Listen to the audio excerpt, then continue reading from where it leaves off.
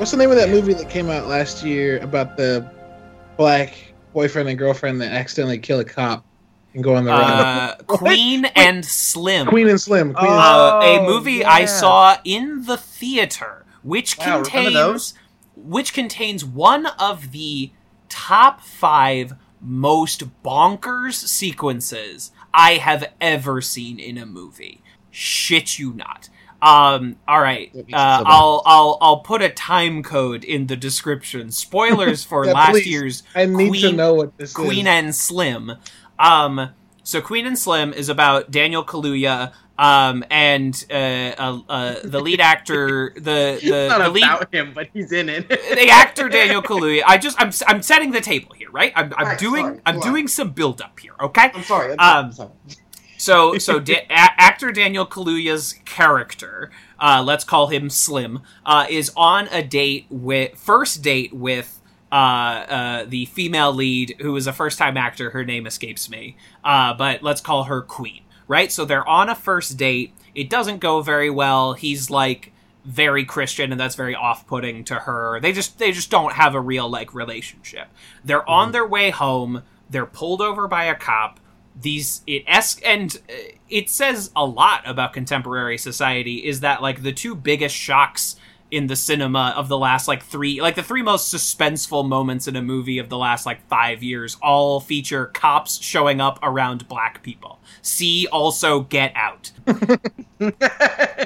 But, so this escalates as it does, and to defend her, essentially, Slim shoots the cop. It's caught on the dash cam footage. They go on the run. It becomes like a nationwide manhunt. They become celebrities to a certain extent, like a Bonnie and Clyde sort of situation. That's what it's compared to. But it's not a great analog, because they are not bank robbers going town to town committing crimes. They are just fleeing the law for self-defense. And the entire time they're just, like, still not getting along. And we get to a sequence of this movie after about an hour of these two not being into each other, showing, not expressing themselves physically with one another. These two get down to business in a car. And it is, like, full ass. You don't know how there is not actual penetration taking place. Just one of the most gratuitous fucking sexual scenes I have ever seen committed to film. This is intercut with a young boy that they had met at a mechanic. The mechanic was black, and he doesn't support what Queen and Slim are doing, but his son really does. And his son shows up to a local race riot. That is the only way to quantify what is happening. It's just a small town and a race riot has broken out because of Queen and Slim's, like, it's directly tied to their status as, like, criminal icons. The way the movie frames these, like, things sparking up nationwide. This kid goes up to the front line and pulls a gun on a police officer. The police officer takes off his mask. It's a black man. And he says, "Kid, I don't want to hurt you. I don't want to hurt anyone. Please go home." And the kid shoots this cop point blank in the face. And it is timed exactly to the frame with Daniel Kaluuya coming. It is timed to the implication of the film is that these 2 acts are tied together. Him coming inside a woman and this boy shooting a cop in the head.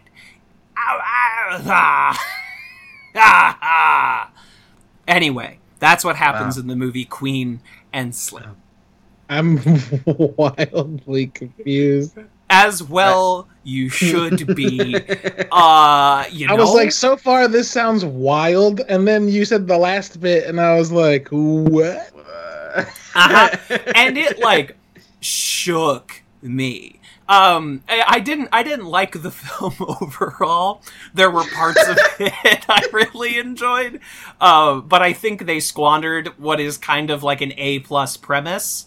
and just didn't make a particularly good movie out of it. But that sequence will stick with me to my dying day. If I develop, if a flesh-eating virus takes my brain, that will be the last thing to go. It is forever ingrained inside of me. Just burned Yeah. in. Yeah, Wow. so I'm sorry, everyone. Wow. But now you I'm know a little so bit more intrigued. about Queen and Slim. I mean, if So it glad shows I up learned on, more about Queen and Slim.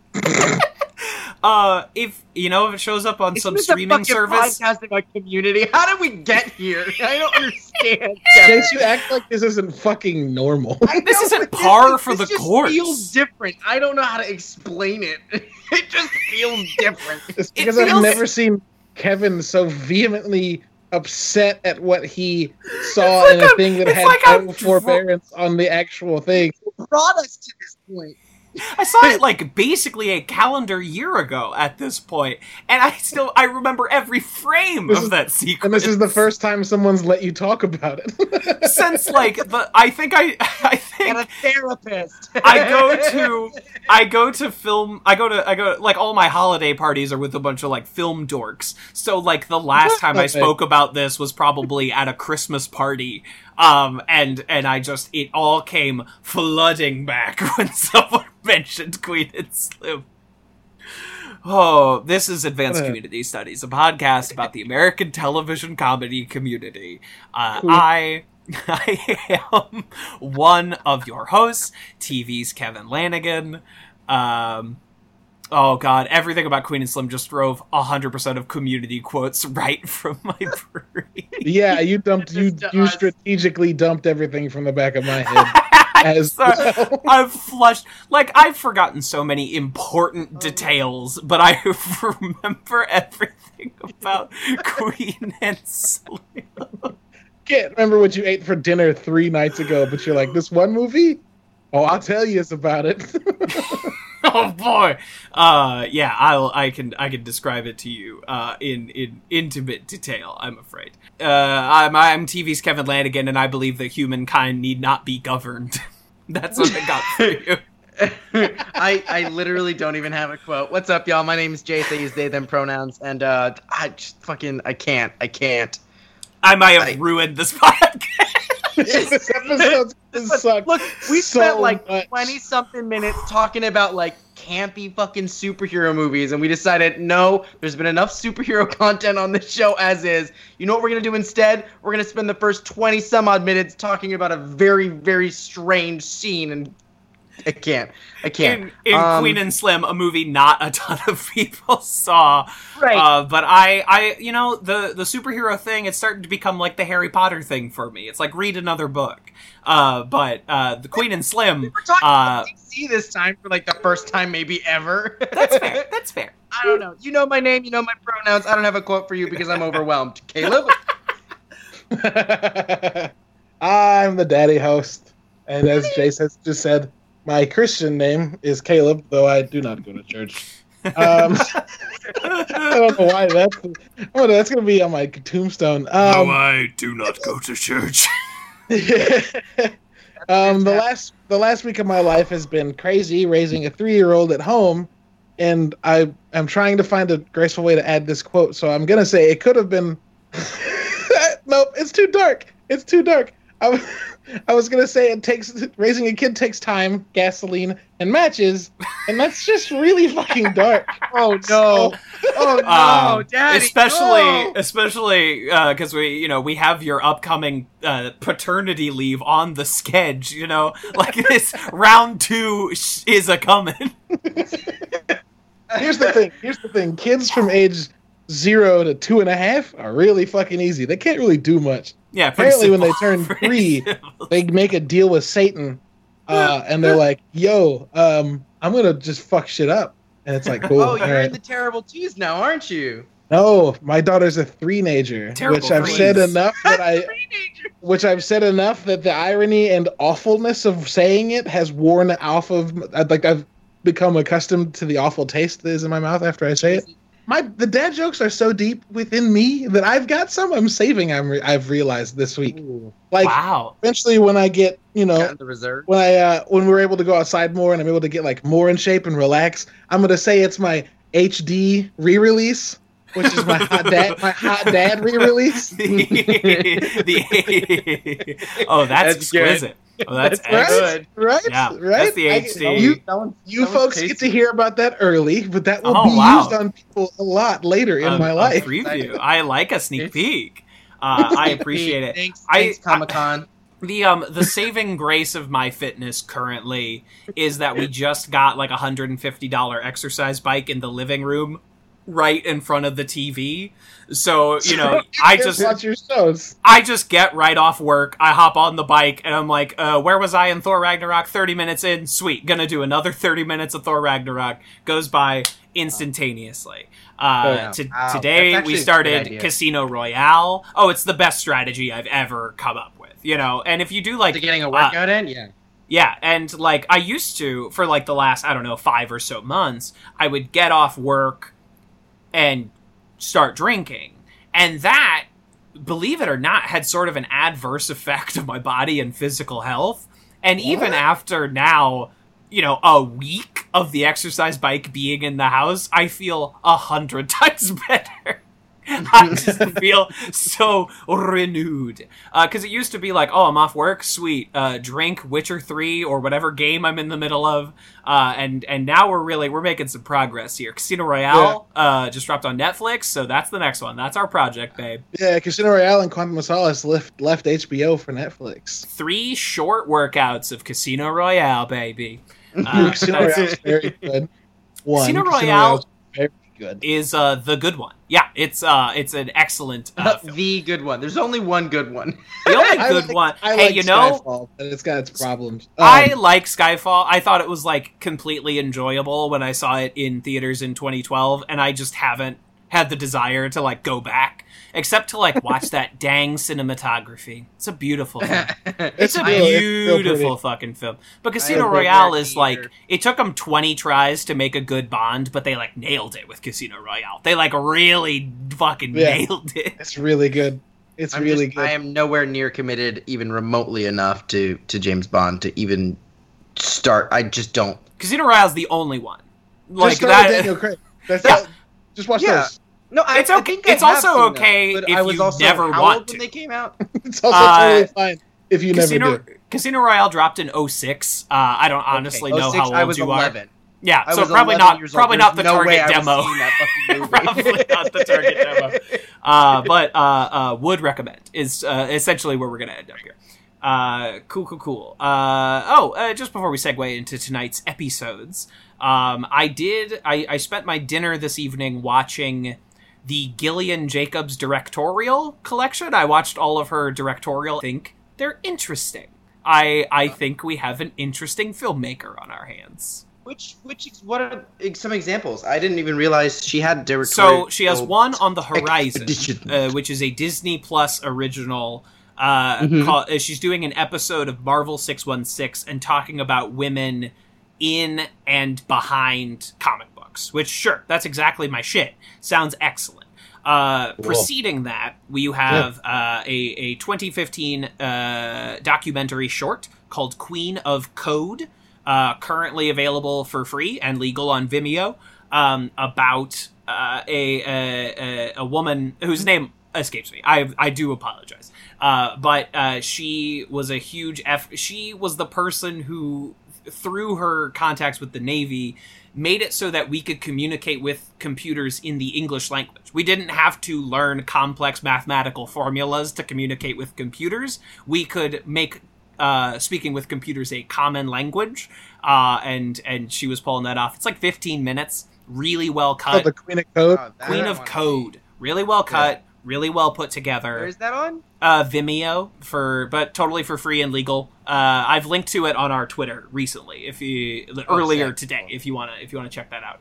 Sorry, no, I just realized you said this is Gillian Jacobs? Yeah, she directed that in 20. So the year Community ended. Am I just now figuring out that she's a huge fucking nerd? Yeah, she's a big dork. Which you should fucking do. Awesome. Yeah, which is cool. So she directed that, which is it's a really well cut, well edited doc. And I'm very particular about like the way that documentaries are put together, and she's really, really skilled at it. So I'm excited to see where this goes.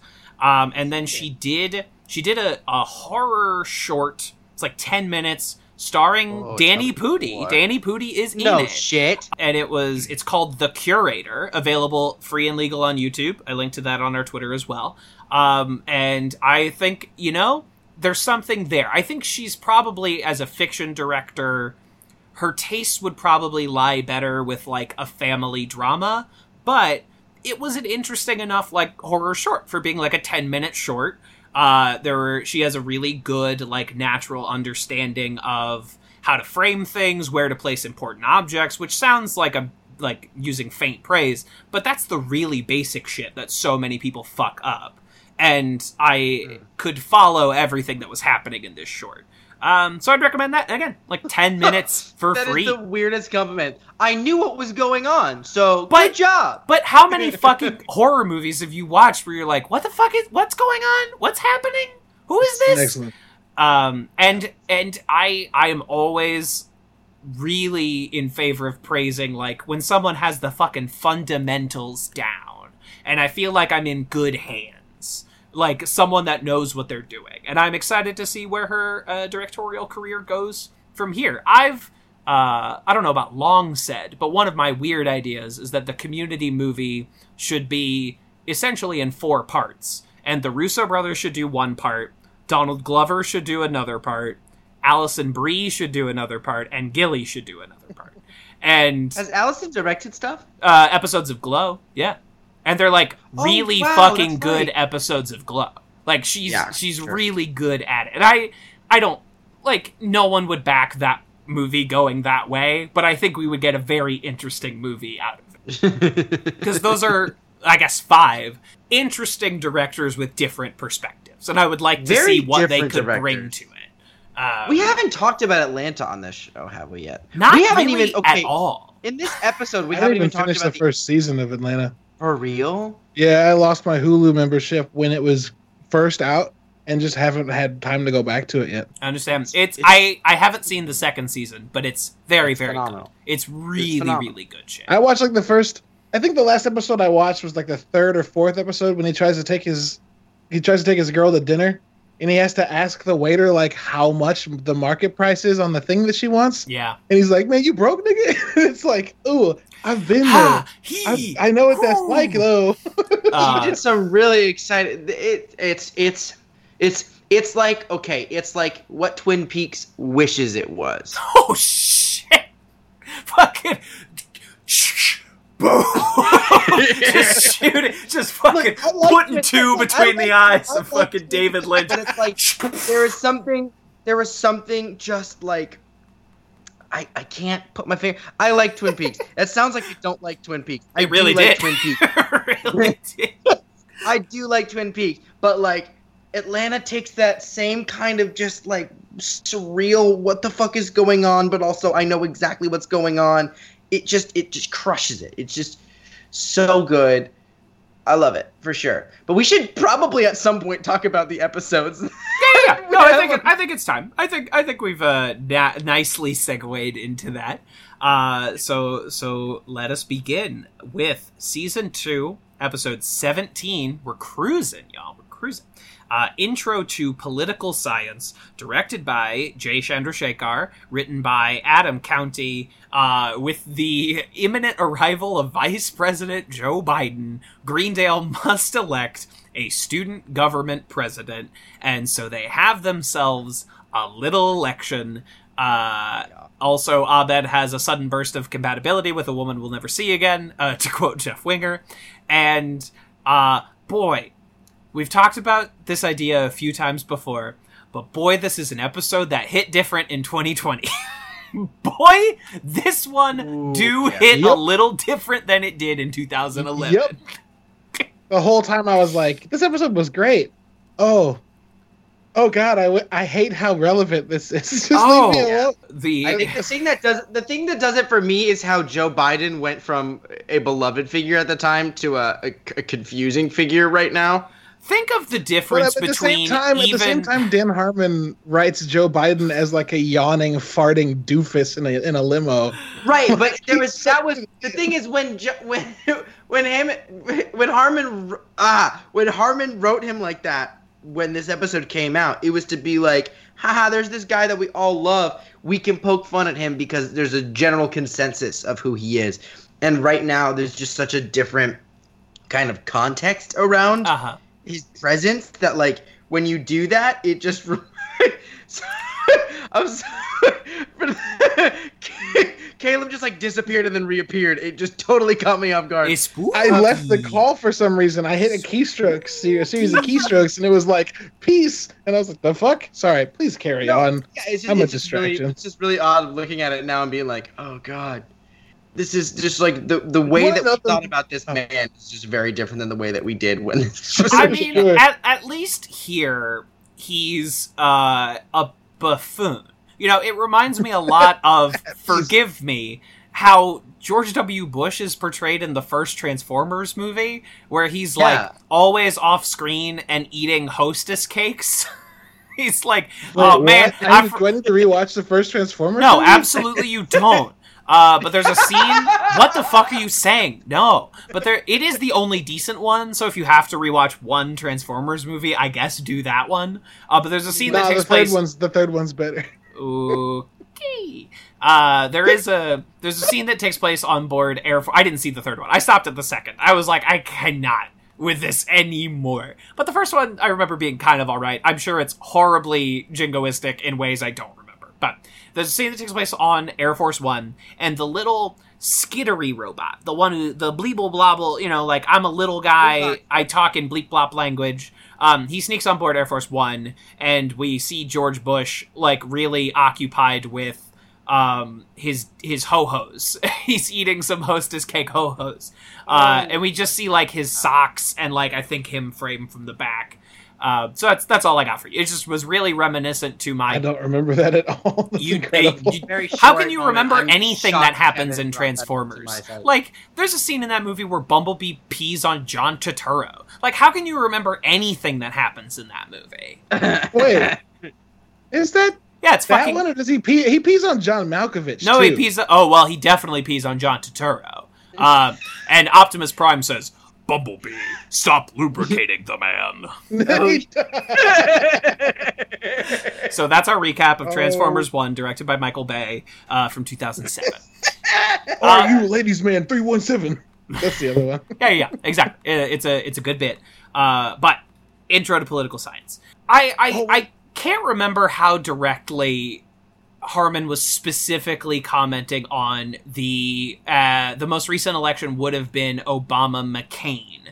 It is interesting that the election does come down between a peppy, youthful black man and an old, wrinkled, raisin white man.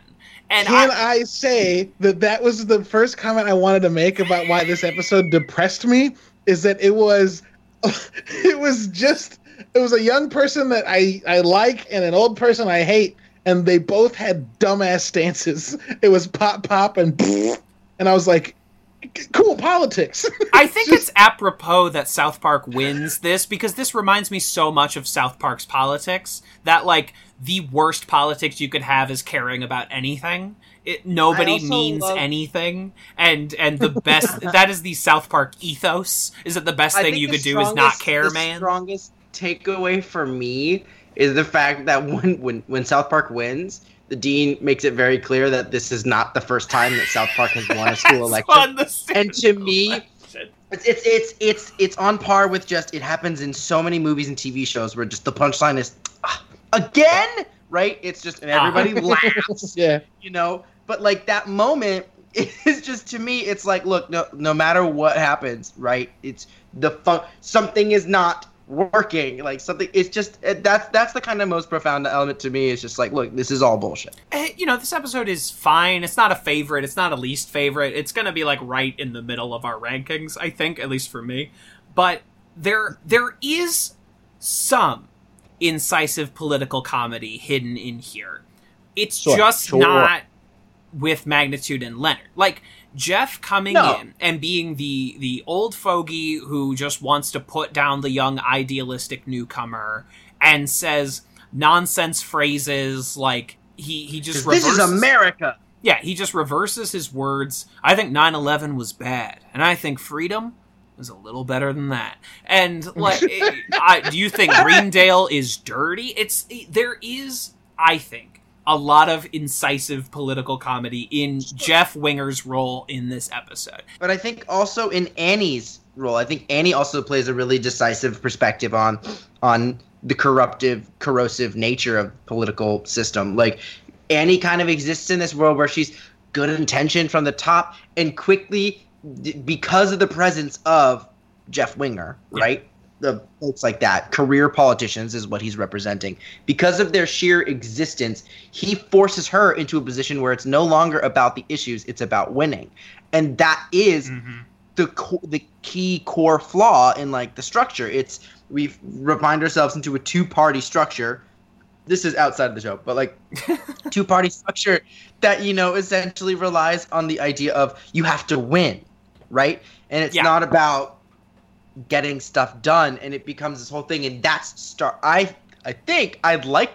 hopeful, dare I say it, that's starting to sort of crumble. One would hope so. Which was zeitgeist is that starting to be like this fucking ridiculous. Sure. I have a little bit of pushback against that, only in that, like, I don't disagree with you. I just feel like Annie being the one that would mudsling feels so out of character and wrong. And, like, I get it. It's supposed to be Jeff pushing her to do it. But, like, as a metaphor, I think it falls a little flat, because most oftentimes the idealists that try to fix or want to actually change things get mud slung at them and refuse to play ball, and therefore can't field a team. And like, we've seen that a lot out of idealistic politicians that are like, let's change things, and then people are like, you're fucking dancing as a senator, and it's like, what the fuck? What? That's what we're gonna point out now. I don't think it's like characteristic for Annie to do that, though. I think that perfectly fits into Annie's like overachiever. Because whenever Annie does make these massive mistakes, and let's face it, she does. It's when she's trying. Pretty frequently. It's when she's trying desperately to be the best, right? Mm-hmm. She takes the whole, she takes the Model UN thing way out of hand. Oh my God. That's the beginning of season 3. Okay, that's what I thought. We're right on it, though. We're a few weeks away. Yeah. And it takes like Abed and Troy basically to be like to bring a sense of levity to it, and then she goes, "Oh, this is so stupid," right? Uh-huh. But like, for her to get caught up in the idea, she's like, her ideals get lost. That is something that we're only now starting to, because look, with the newer movements, right, with like AOC, like the Squad, AOC, Rashida Tlaib, Ilhan Omar, like these folks, these are the ones that are going like, hey, here's the deal. We are going for what we want, and we're going to kind of push back against even our own party. Yeah. And this is it's a fairly new phenomenon to be reaching this kind of mainstream success. I hesitate to say. I think you're like, right on that. You know what I mean? Like, so that to me, if we look at the time period that this was made, that is a perfect representation of, maybe it's the Democratic Party, maybe it's just, political parties in general. Like, it doesn't matter what your perspective on good politics is, or good policy rather, because politics itself is its own thing. But like, it's so easy to get caught up in the system. When you're passionate about doing something and you believe something, it's really easy to get caught up in trying to get that done no matter what. And when you're in a toxic system, it's damn near impossible to exist within that system and subvert the system simultaneously. Absolutely. And that's something that was a really great commentary then, and is still a really great commentary now. We have slight outliers, they're not extreme outliers, but we're starting to see some sort of shift. But that's also because we're facing fascism. Yay! Yeah, as much as I'm still like lukewarm on this episode, Annie's story makes a lot of sense to me. immediately, right? The student council, the student government position is opened up. She runs for it immediately because she wants to make effective change. She wants to get the mold out of the East Stairwell. She wants to find justice for the ass crack bandit. Like, she has ideas that she wants to get pushed across. Wait, is this the first time we hear of the ass crack bandit? This is the first, and I don't think it comes up again until Bad Boy comes back in season 5. It's amazing. This show is fucking bizarre. But she shows up. Her closest confidant, Jeff Winger, fails her immediately. Like, he screws her over regarding the flyers. He takes the duct tape and just does the whole incredible pad. bit. He doesn't dump it in the recycling bin. He tapes the whole pad to the wall. Incredible bit by Jeff Winger. Also, I really love that he's playing pool with some random woman. There's just a woman holding the other pool cue. She is not anybody. She's not Shirley. She's not Britta. She's nobody. And it's very funny to me when we walk in on scenes with the main cast and just fucking extras. Annie gets up there, she does her speech, she gets the great read off the applausometer, and then Jeff comes in again to specifically undermine her. And then the voting bloc lets her down as they turn on her ideals when some smooth-talking lawyer shows up to steal the show. And I think it is a problem with America's political system that so many of our political figures are fucking lawyers before they are politicians. And so that system fails her. She gets caught up in a dirty system and quits and says, I'm done with this. And the system also fails Britta, because now I'm a parody of myself and I have to mention Britta at all times, that, like, she gets on stage, she says, mankind need not be governed, we can think for ourselves, and nothing, the crowd is not receptive to it, because nothing what they want more than anything is the I can have a beer with him politician. And it fails all of them. And there is some insightful commentary in there. I just wish we got more. I wish they would just commit to it whole hog. I wish they would just go in. To know what channel did this air on originally? NBC. This was NBC. Oh, well, it's okay. So it's NBC, right? Yeah. You can't look. NBC has their political commentary, and at this same time, like a contemporary of Community, 30 Rock is making its own. It's throwing a lot of fucking cabbage at everybody. Right? Because you have Jack Donaghy, the uber Republican. You have all of these, like, crunchy hippie liberal. Like, Liz Lemon, the neoliberal just mess, right? Like, they totally do that. They got that, but also, like, what? I mean, you can't go too hard in, because then you take away SNL's bread and butter. Right. And then, like, the contemporary of another contemporary is fucking Parks and Rec, who, like, their main character literally idolizes Joe Biden. Joe Biden appears on the show as himself, as like a platonic ideal of what men are capable of being is Joe Biden. And it's I don't know. It's an interesting thing to try and wade through, like NBC's politics in 2011. I mean, to me, it just kind of reflects the innate relationship, especially at that period, with celebrity and the political system. Like, it's and we can even reflect on it in just like the way things are. Like, we exist in a democracy, yet somehow where the functionality, the ideal is that anybody can be president, but we also exist in a country that has political dynasties, right? We've got the Bushes, we've got the Kennedys, we've got the Clintons. These are families, right? Yeah. That's a bizarre concept. If we really grapple with that, that's bizarre. Right? Yeah, it's this weird monarchy, It's because the entire why is it bizarre? That's how the world's worked for, like, millennia.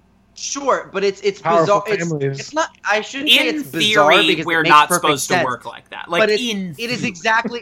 It's a source of cognitive dissonance to simultaneously hold the ideals in your head that America is about anybody can be the president, anybody can get elected. It's about the people. We, the people, are the governing body. The people are the ones with power. Right. We elect who's there, and then to simultaneously exist with dynasties, right? Where it's not us, the people. It's these specific families that have established power within themselves. It's the wealthy. It's the elite, you know, whether it's the left or the right, which, you know, I hesitate to say that we even have a fucking left in this country, but that's a different conversation entirely. The point is, it's a bunch of cognitive dissonance, and I think that's also what this episode does really well, is it puts you in this constant state of cognitive dissonance, because it's like, you're like, oh, because like Annie, she's the first one to start slinging, right? Right, like Jeff throws some verbal barbs, and then Annie dredges up like this shameful dance video from Jeff's past, right. which was oddly prescient of like future political things that would happen. Right. Yeah, who would have thought that would be how we would? Who would have thought? Yeah. I've said it before and I'll say it again. If AOC becomes president, I will apply to be in the Secret Service. That is like the only politician that I will like go to bat for. Although speaking of Secret Service, we haven't even mentioned my favorite plot line of this episode. Oh my god! Abed and the Secret Service woman is so delightful. I love it. You always have another thing going on in the background? Yeah. Me too. Yeah, great. And this features Eliza Coupe. She only has one appearance on Community. I wish we had gotten this character some more. It would have been hard to contrive, but I love Eliza Coupe, because at this Bring point... her back for the movie. Absolutely. At this point, she's fresh off Scrubs, and then she's transitioning to Happy Endings, which shoots on the same fucking studio lot as Community. Like, they are neighbors. They use some of the same sets. Just bring her back. Come on. You can figure it out. Come on. But anyway, we want it. We all want it. it's delightful. We're all for it. I think I there's like something Abed really and Brie pleasing. Larson.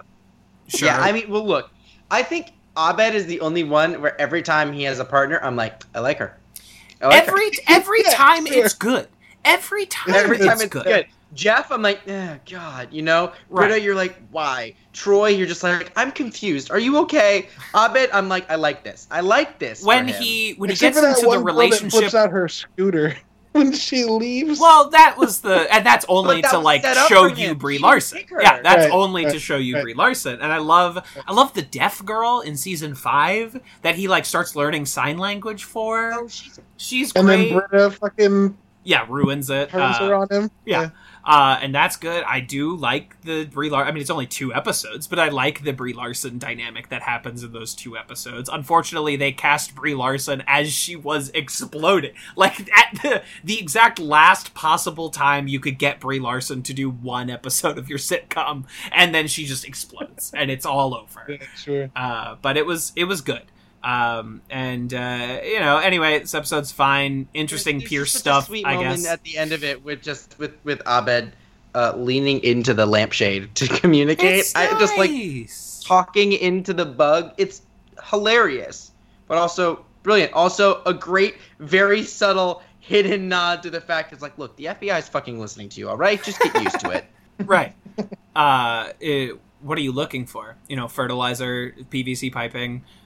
You don't have any. Do you wish I did? Oh, man. Just That's a and good- then the announcement he makes on y'all know me. I love Troy and Abed. I love their relationship. The newscasting thing, All that bit good. that they do, precious. It is fabulous. Can I get another apple juice? Freshly squeezed this time, or so help me God, Maurice. It's so good. We get It's to very see good. a really exciting, like, whenever I love when we get to see Troy play Diva. It is one of my favorite things. It It's doesn't really happen frequently, but when it does, it is chef's kiss. And this is probably one of the best moments of it in the entire series. It's really good. It's very, very. The polls are showing 50-50 split on Greendale's campus between Jeff and Annie. Keep in mind, this has a 98% margin for error. Also, we don't know how to do margins of error. We asked 2 people at a vending machine. It's all good. That's the best bit. Is that, like, I love that we're at this point in the show where we can just cut away to Troy and Abed, and it's going to be funny anytime. It doesn't matter. If you set these 2 characters up, matter. it's gonna be good. And I love it. I respect it. Shall we segue to the next epi? Are we tapped out on this one? Let's Let's. All right. lettuce, tomato, bacon. Season 2, episode 18, Custody Law and Eastern European Diplomacy, directed by Anthony Russo, written by Andy Bobrow. Shirley asks Jeff to have Chang sign away his parental rights to his possible baby. At the same time, Troy and Abed make a new Eastern European friend that Britta immediately tries to bone, and it doesn't work out for anyone because somebody's a war criminal. I'm sorry, I was giggling that entire time because right before you started listening into it, Caleb had this moment of just it looked like he left this planet and was it was because you said lettuce, tomato, and bacon, and I wanted to kill myself. Nothing wrong with a BLT, baby. Nothing wrong. No, there's with it. not. But when you use the first ingredient as a segue, it made my spirit just stop. It's like you were like, I need. It was like someone on a rock climbing wall that has no fucking clue where the next foothold is. You were like, where am I? How do I get onto solid ground? See, you're correct. I was on a rock climbing wall, but what I was looking for was just my fucking exit, and I couldn't find it. I couldn't kill myself fast enough, so I guess I'm stuck here. This is so fucking dark. Holy shit. Welcome to 2020, where it only gets darker. Yeah, absolutely. So this is a great Speaking episode, of though. dark, This let's is talk about a guy that makes hats from babies. okay. Can we shout out the best bit in this episode right away? Which is Britta saying, "What guys have I ruined for you?" And trying up and listing off like 10 dudes in perfect sync. Little Kyle, tall Kyle, Jeff. I haven't ruined Jeff. Oh, Jeff nipple play winger? No, he's fine. We still hang out with him all the time. Right here. Best bit of the whole episode. Also, her trying to sing Britney Spears. Christina Aguilera's "I'm a Genie in a Bottle." And hit me with your genie bottle, rub it all over me. Troy's like, I'm uncomfortable. It's a great episode. I love this book. I love this B plot. I have some notes on the A plot, but the B plot, no notes. I wish we had gotten more of, like, Britta ruining Troy and Abed's good times. Like, this is fertile ground that we don't tap. It's so funny. You know, shout out guest star Enver Jokaj, the only guy to play, like, 2 roles in the Marvel Cinematic Universe. It's true. Wait, what? Yes. He's a cop. We talked about this last episode. Yeah. I think he's a cop in Avengers 1. He's a young cop with an older cop when they're fighting in New York, and then Cap's like, go do this. And the guy's like, why should I listen to you? And then Chitauri come down and he kills him. And then the old cop who was like, why should I listen to you? Is like, what? And turns and says exactly what Cap said. He's the cop standing next to that guy. And then I don't know the other one, but he was a main cat. He was the primary love interest for Peggy Carter on Marvel's Agent Carter. Oh, right. Which was a good little show, especially the second season where they figured out that they were an action comedy. Once they were allowed to do that and didn't have to fit like the spy espionage tone, it's really good. Also, Haley Atwell as Peggy Carter is a really good performance in a really good part. Yeah, it's great. And you have like Dominic Cooper as young Howard Stark. You have the original Jarvis. It was a great little show. I think it's not streaming anywhere. Wait, is the Jarvis currently. that shows up in Endgame the Jarvis in that From show? the TV show? I was so Okay. happy, dude. That was the only thing. Okay, there were 2 things in Endgame that made me fangirl harder than seeing Jarvis show up. One was Yvette Nicole Brown showing up. And the second was Thor picking up 2 hammers. 2 hammers! He had 2 of them! Wait, when did he pick up 2 hammers? In the final fight somewhere. I think before Cap gets Cap gets 1 hammer, Thor gets 2 hammers. And it's a good bit. It's a good bit. That's shortly followed with him going, no, give me that one. That one's mine. Yeah, something like that. Yeah. I've only seen Endgame once, and it was over a year ago. You keep the small one. Yeah, but it was good. Anyway, good bit.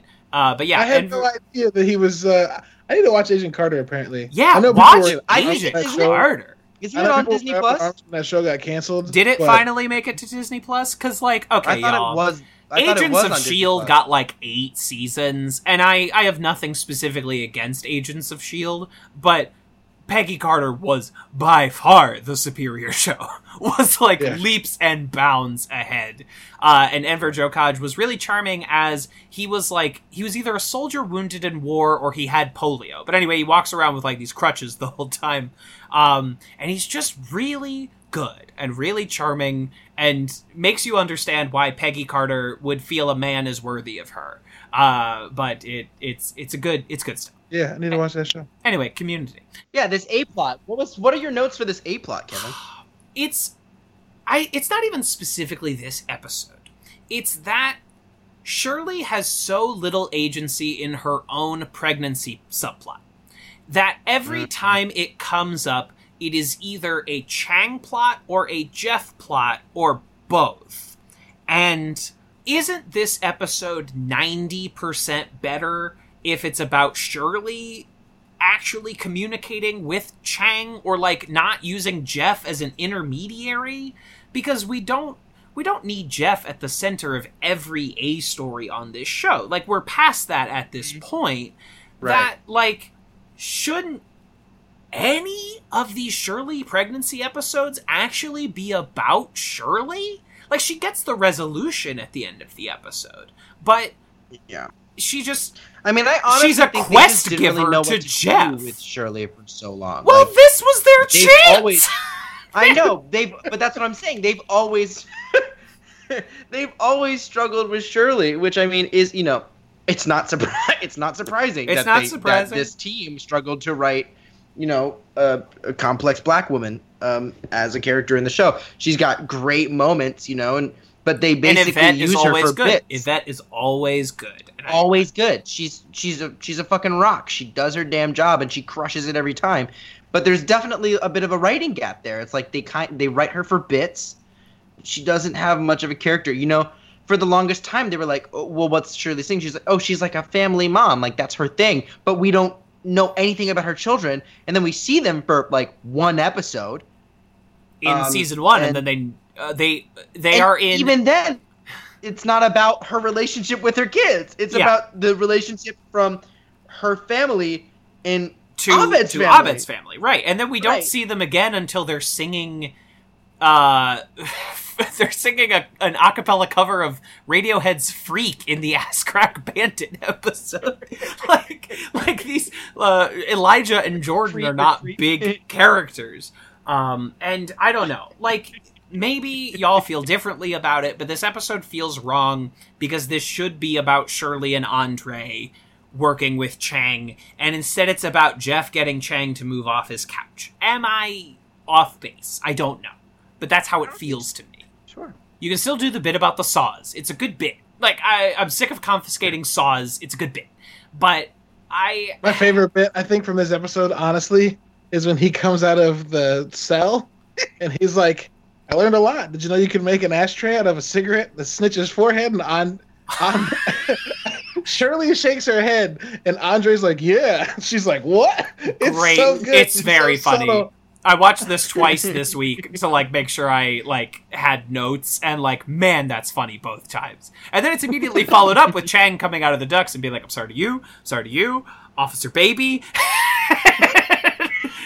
Another very funny bit. Gives him back his running nipple guards. He's like, here's your pasties, and he's like, they're nipple guards, and he's like, sure. Nipple guards were like comedy du jour around this time, because the Office also does a nipple guard bit, with Andy's running nipple guards, and so that must have been something that was either new or like comedy writers just found out about it because it was the hottest. It was a new take on an old trope, which is like, I mean, first of all, nipples for some reason have been feminized. I don't know why. I have nipples, Greg. culturally- Can you milk me? But the idea of like, a man needing to protect his nipples is funny because we're laughing at a traditionally, potentially feminine This episode aspect. goes hard on Jeff's nipples because we also learn that does. Jeff is into nipple play, which is an important aspect of his character. Oh, no. Yeah, we go really hard on Jeff's nipples. Jeff nipples are really like the focus of attention. They're very alert this I episode. think honestly, like we didn't have oh my gosh, what's his name? The Vaughn? other one, Vaughn. We didn't have Vaughn's nipples to make fun of. Thank you, Right, because Kevin, for Vaughn saving- was on fucking NCIS New Orleans or some shit. So Okay. we didn't have Vaughn's nipples to make fun of anymore. So it's Jeff's nipples time. We must simply make fun of someone's nipples. But I don't know. The A kind of ground me down, but the B, no notes. Very funny B plot with the no notes. with 10 out of 10. 10 out of 10. No notes. My quote I now remember was going to be like, Britta's like elongated, when she's machinating her plan in her, how about we do?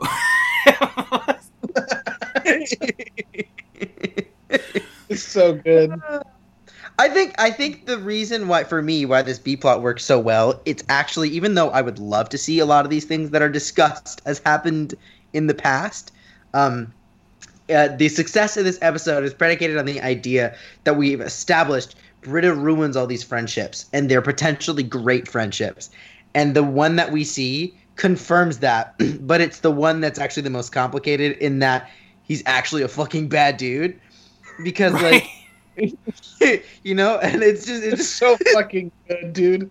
It's because so the one good. time she's like, no, I can't ruin their friendship. It's like, dude, no, this is not. And like, they're kind of a little bit disappointed that they didn't tell her. She didn't tell There's him. a difference between telling us that our friend likes nipple play and he likes to make hats out of babies. That's a good bit. I also like how this plot suggests that these characters live rich, full lives when we're not around. Like, Sure. Britta is frequently showing up and stealing possible new dude friends and boning them. I love that, like, oh, okay, there's a suggestion that, like, there's a lot going on here that we don't see. And that's a subtle thing. That's and I a really fairly appreciate new it. development too in the show. That's not something that they really leaned into too much, Right. outside of the like Abed has a separate plot development that's or happening outside. Shirley's friend Gary, like these these people that we never see, but Right. are alluded They're- to. It sounds there's a little bit. It's part of it is like, I mean, they've established it a little bit. They have the room to play. I'm also sure that some of these have to do with having been on set for a season and a half plus Mhm. with these other actors. Like, they probably come up with like inside jokes, and the characters are developed, and they've come up with like character stuff personally, and so they throw them around and they make jokes, and then the writers hear them and they're like, that's great, let's play with that. Sounds and good. they have the freedom to either turn it into something or straight up just be like, or we could just like make a reference to their personal life and never address it. And it's really exciting because there's this new depth to the characters that only comes with time, and it's exciting to see that that's happening right in a pivotal moment. We just had a run of some of the best episodes in like the whole show. 100%. There's a prime stretch, and I feel like these episodes almost kind of suffer because they're right in between some of the best episodes the show will ever do. So, like, perhaps time and resources or energy are being allocated to intermediate documentary filmmaking or critical film studies on either side of these two episodes, And so it's like, Sure. I don't know, we need to fill an episode. We got to do something with the Shirley pregnancy storyline. So let's, I don't know, Chang something, and that doesn't get the same attention as, like, the elegant, intricate details of some of the episodes that surround these. I mean, if there's one thing we know about contextually, the way that budgets in this show have worked, it's that they will sometimes throw all of their money at one thing and then try and figure out later on, how do we stretch out our minimum budget to do a few more episodes, right? The pillow fort and blanket fort Right. documentary fight. That was purely to out save of like money.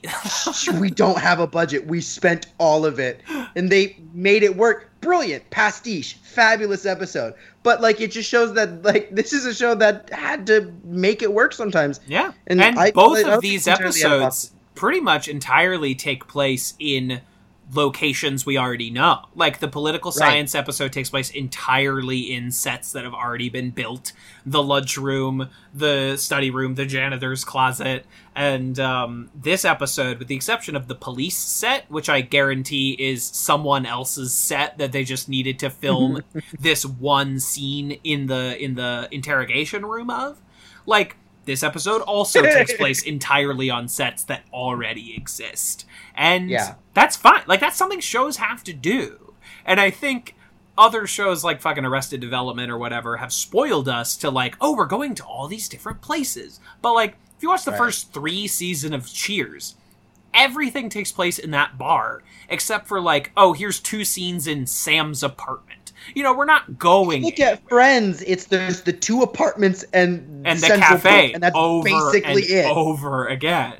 Yeah, and that's fine. That's the process of making TV. So we're not knocking it as a negative. To do that sometimes. Yeah. And I think these are both fine episodes. They're not all timers for me. But there's good bits in both of these episodes that I like a whole lot, and most of them are Britta and Troy and Abed. I don't know what to tell you. Yeah. That's how I feel about most episodes. I'm not even gonna lie to y'all. I'm like, oh, there's other good stuff in here. Jeff has his shit going. Pierce shows up for a little bit in this episode just to be an asshole to Vicky. Not this episode, sorry, the last one. The political science. In these 2 episodes, he shows up in the politics one. Is he even in this second one? He's at the baby shower where he talks about being Jewish personed out This is of around the time being able to say certain words. That's right. And Jesus Andre's fuck. like, yo, you can't say that. It's a good bit. Yeah, but that's very funny. I that's forgot it. about that. This is totally around the time where they're like, can we just fucking get rid of Chevy? Like, they're actively just like trying to push him out at this point. So between 21st century romanticism and intermediate documentary, Chevy was supposed to take an episode off. You know, he'd been asking for it for a long time. They have him pass out from pills on a park bench with the intention that he will not appear in the next episode. Chevy finds out about this. Chevy gets mad about this, that they're like writing him out of an episode. And so he comes back in intermediate documentary fucking swinging. Like, he kills that episode. He really does. And the episode doesn't work without him testing everyone in that way. And I do think he also is good in the political science episode. And then he's going to kill it again in the paintball finale. And wait, but so did he ask for a date, an episode off, or did they just want to give him one? He had been kind of like threatening it for a while, and they found out that like he was not contracted for as many episodes as this season was. He was like 1 episode short on his contract. But for some reason he got mad when he found out he wasn't going to be in the next episode. So that's why we get the hospital documentary episode like right after that. And he comes back with this sort of renewed zeal for the rest of this season. With the Shirley's birth episode, with the flashbacks episode. Like, he kind of kills the back half of this season. And it's, I think, because he was angry and he was trying to prove something. But that doesn't mean he was any better to work with. So, like, by the time I highly doubt he was better to work with. Right. So by the time we get into season 3, and, like, he's with the main cast as little as they can possibly make him, this is sort of, like, the real swan song for this character until season 4, which I think does some good work in the Pierce department. Like, accomplishes some legitimately tricky stuff with that character in some episodes. Yeah. But anyway, that's the state of the chase at this point in the show. Shall we segue into rankings? Let us. Thank you. Sorry, Tomato I've been rambling so much this episode. I'm going to ignore what you've just said, Jace. I'm going to ignore I it. just broke Caleb again. I will not give you the time of day. Except you have already by saying such. Damn it! The first end tag we're going to rank is Abed's date, quote unquote, with Secret Service member, which is. You should say date when you're coughing less, because it sounded like you said Abed's taint, and I was gonna have issues. The first tag we shall rank is Abed's taint. Whoa. I to explain myself, the reason I just started cackling is because every time you open this list and the words Dr. Doogie Seacrest are right there in front of me, it always fucking sends me. I don't know why. I'm Dr. Doogie Seacrest. Just kills me. No, it's a good bit. That's why it's still in our top 10. It's a great bit. It's a good bit. For me, this one, the one we're talking about, the date, Abed's taint. It's less funny and more genuinely touching and cute. It's and really like cute. It's silly. It's not funny. It's silly and cute, and I love it. If it were a teddy bear, I would spend so much money on it. It would just bring such joy and comfort to my life. Absolutely. I don't even know where, because how would you rank it? Because it's versus it's like totally Christmas Troy. Right. Like, where does it relate to these or other the Pierce tags? poop wrap. Like how do it's you not better fucking- than that. It's not better than that. No, it's not. But how do you compare? Like He has a big poop breakfast with a glass of beer. it's like Abed speaking into a lampshade. You know, how does that compare to Troy just going slut? Like you can't. They're very different. They're different animals, and unfortunately, we must. I'm afraid that we must.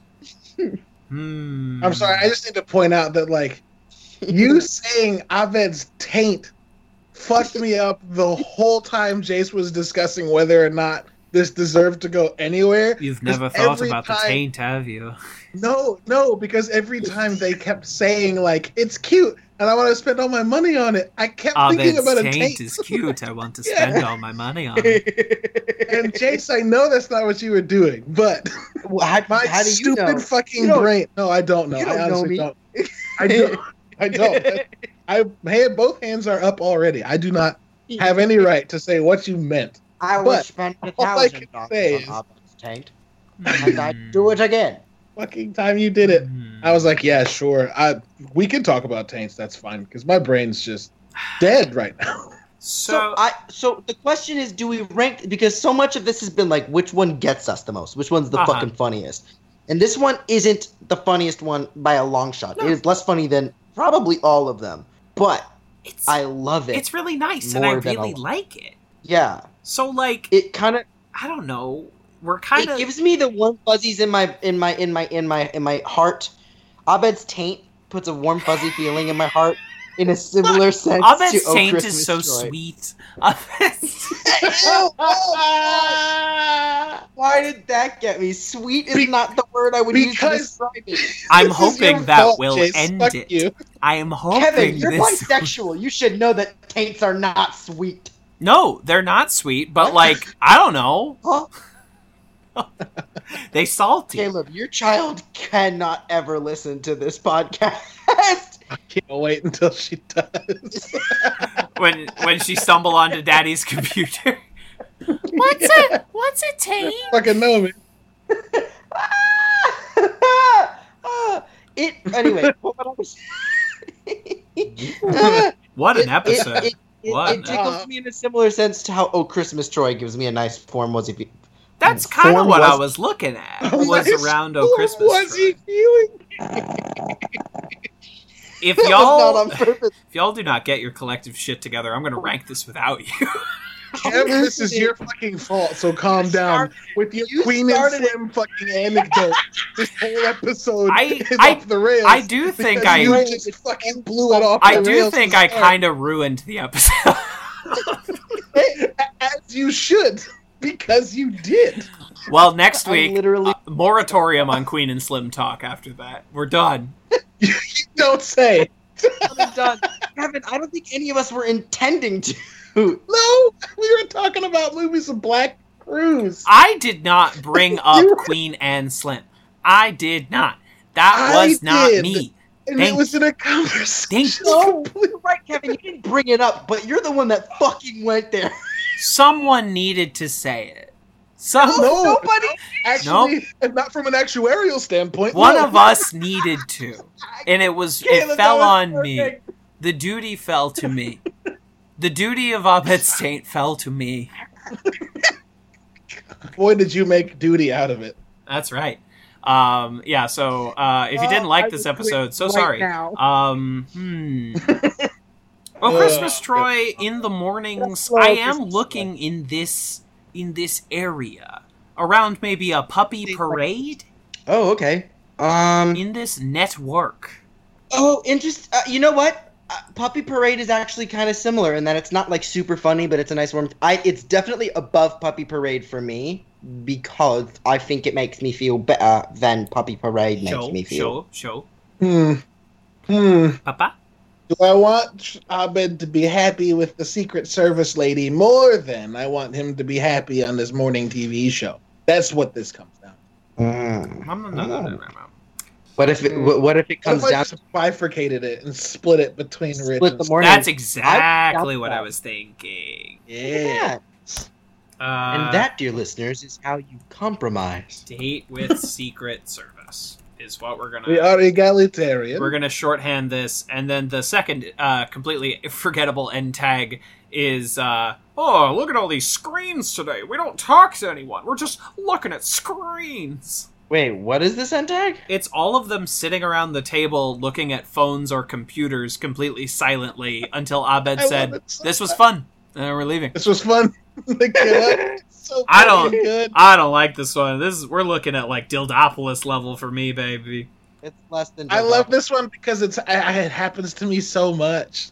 Yeah. Well, not anymore because the world's ended. Sure. But like back before, it was the end times. It feels like old people being mad that we all have so many screens. That's how it feels to me. You're not wrong. Which one is Trader Audition? It's our last one right now. They are auditioning for Starburns to be in the same study group as Jack Black and Owen Wilson. Oh, whoa. I think I think actually it would be we're above that one, actually. You think so? I think this one does. I think it does. Which one's crossword? They're doing a crossword, and the answers are the study group's names. Oh. This is about the same level of, for me. I think I like this one better because it is below Dildopolis. It is between Dildopolis and crossword for me. That's the chunk. Somewhere in there, a 37, a 30. I will give this end tag this. The like shot where they're like circling around to every member of the study group, that's deceptively hard to pull off, and they pull it off very smoothly. And that's some technical aspects I must give them credit for. Yeah, for sure. I guess that's better than YMC Chang. So under Dildopolis, let's put fucking. Yeah, I could be down with low right now. put Abed's Taint under Dildopolis. Are you seriously calling it Abed's Taint? No, it's just a different one. Yeah, this is a different one even. He's just bringing it up to antagonize me. Screens, man, screens. That's what this one is called. Screens, man, screens. Screens, wow, man, screens. This is written in fucking code. Yeah. Well, I'm sorry, Jace. I'm not gonna... What would you call that? What would you call it? I never said I was any better at naming. Hold on. We need to address the just indignity that Kev came at you with. I'm sorry.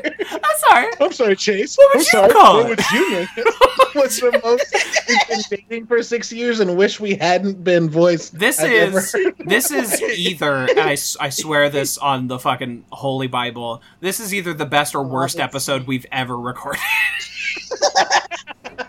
I earnestly don't know. I'll get back to you when I'm editing this on like Monday.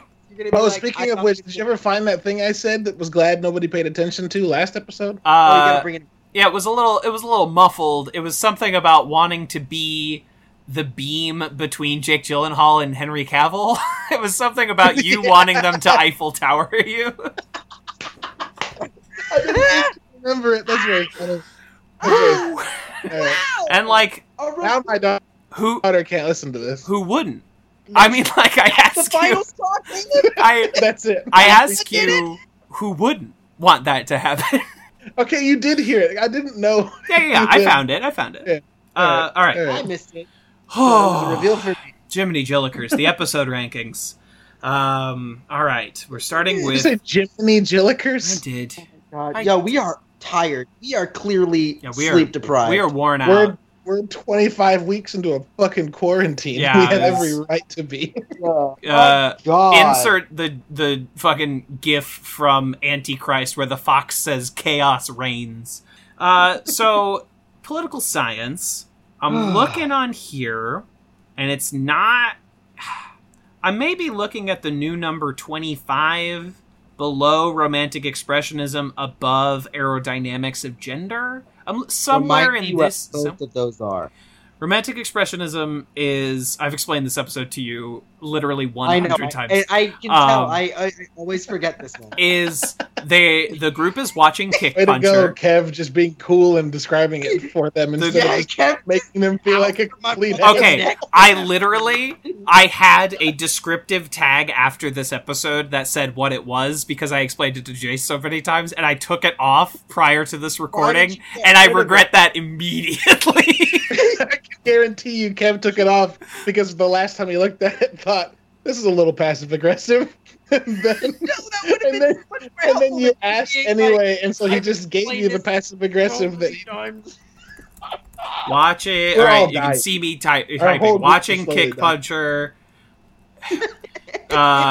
Troy likes Annie is what happens in that episode. Gotcha. Thank you. and then- Keep that there because romantic expressionism does not fucking sound like that. It's not very descriptive. You're right. And that aerodynamics of gender is the secret trampoline / Hillary Duff. What a fucking weird ass. Those are the two things that happen in that episode. I would actually. put It's this true. one- It's just I would funny. put this one slightly below aerodynamics of gender. Yeah, because the Joshua is racist reveal is better than anything in this episode. Oh my god! What? But I'd probably put it above drug play. Probably. Celebrity pharmacology. Oh. Ooh, thinking about doing a little lower. No, lower than celebrity. I didn't even think about that. Pharmacology. No. Shank's performance in celebrity It's very pharmacology good. is It's very good. so good. Yeah. So then we're on to psychology of letting go. Pierce's mom dies, and the girls have a little oil wrestling fight. this can go above that one for me.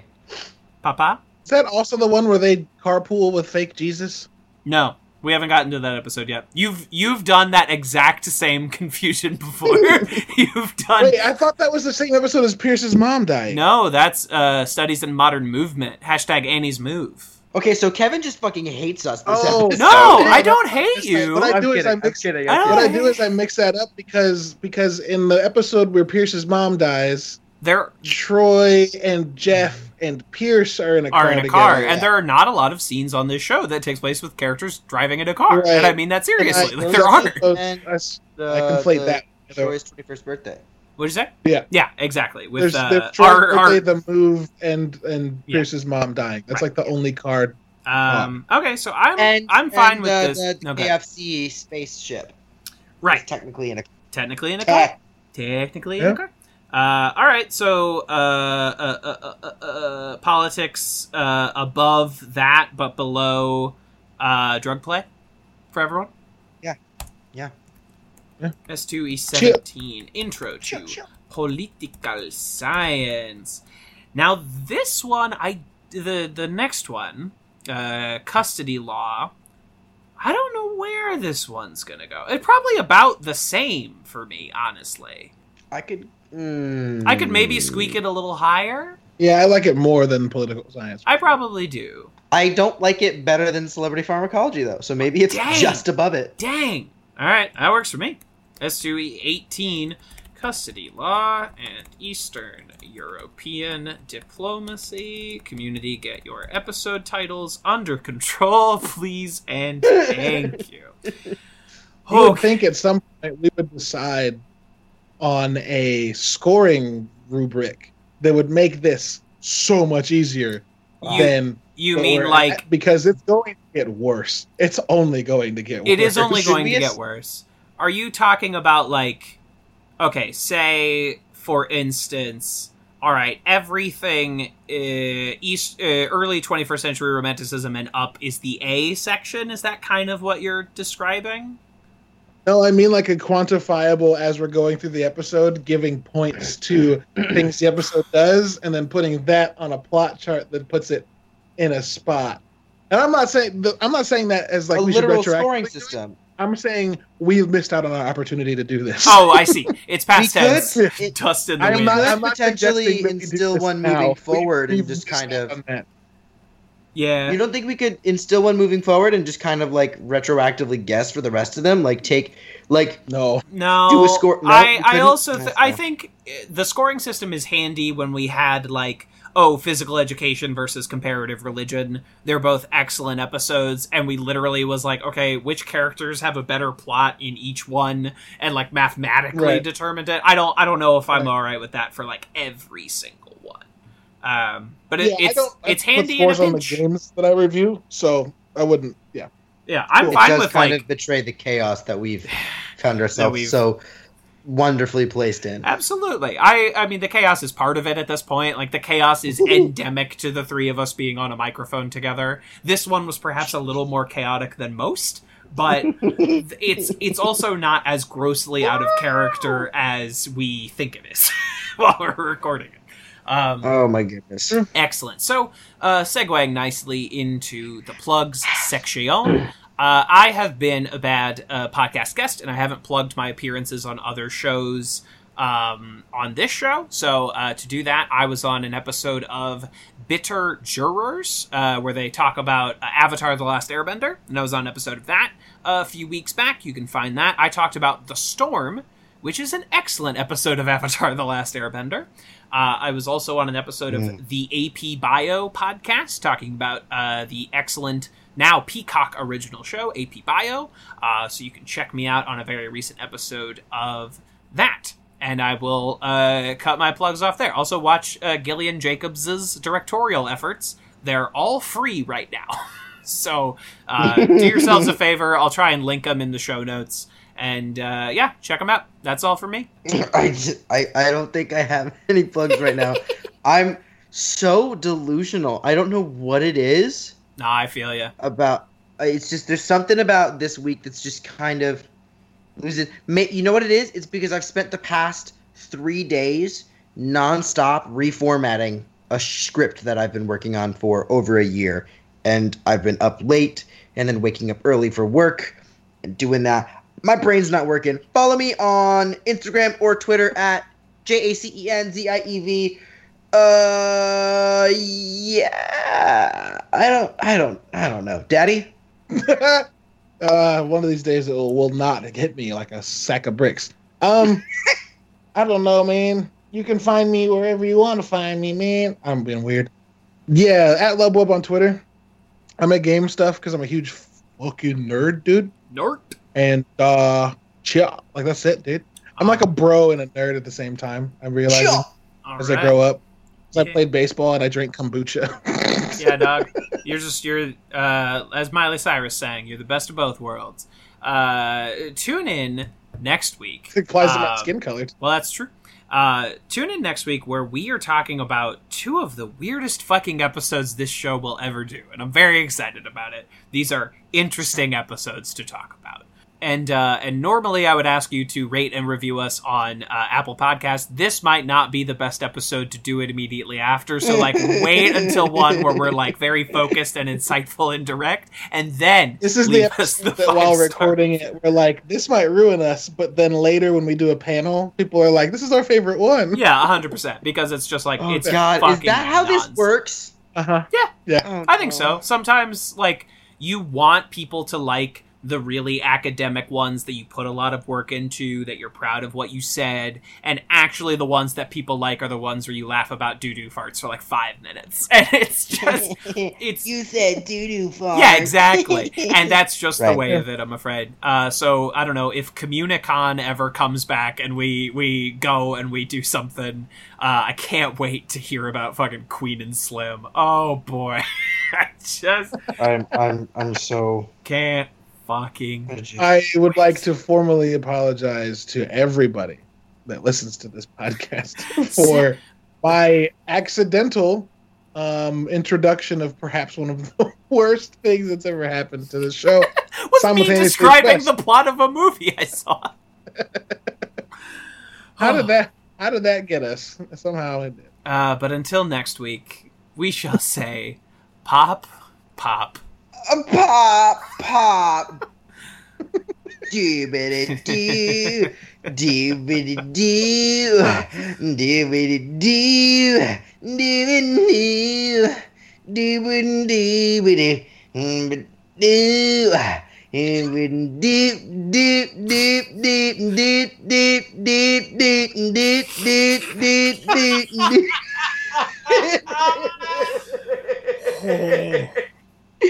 That's honestly the perfect rendition to send off this particular episode of the show.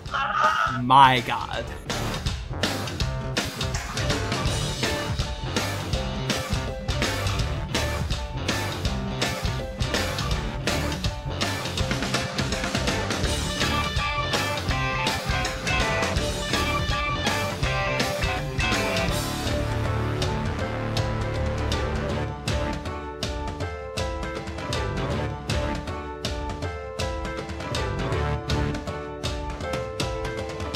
This has been a Talkback Podcast. That was quite a show.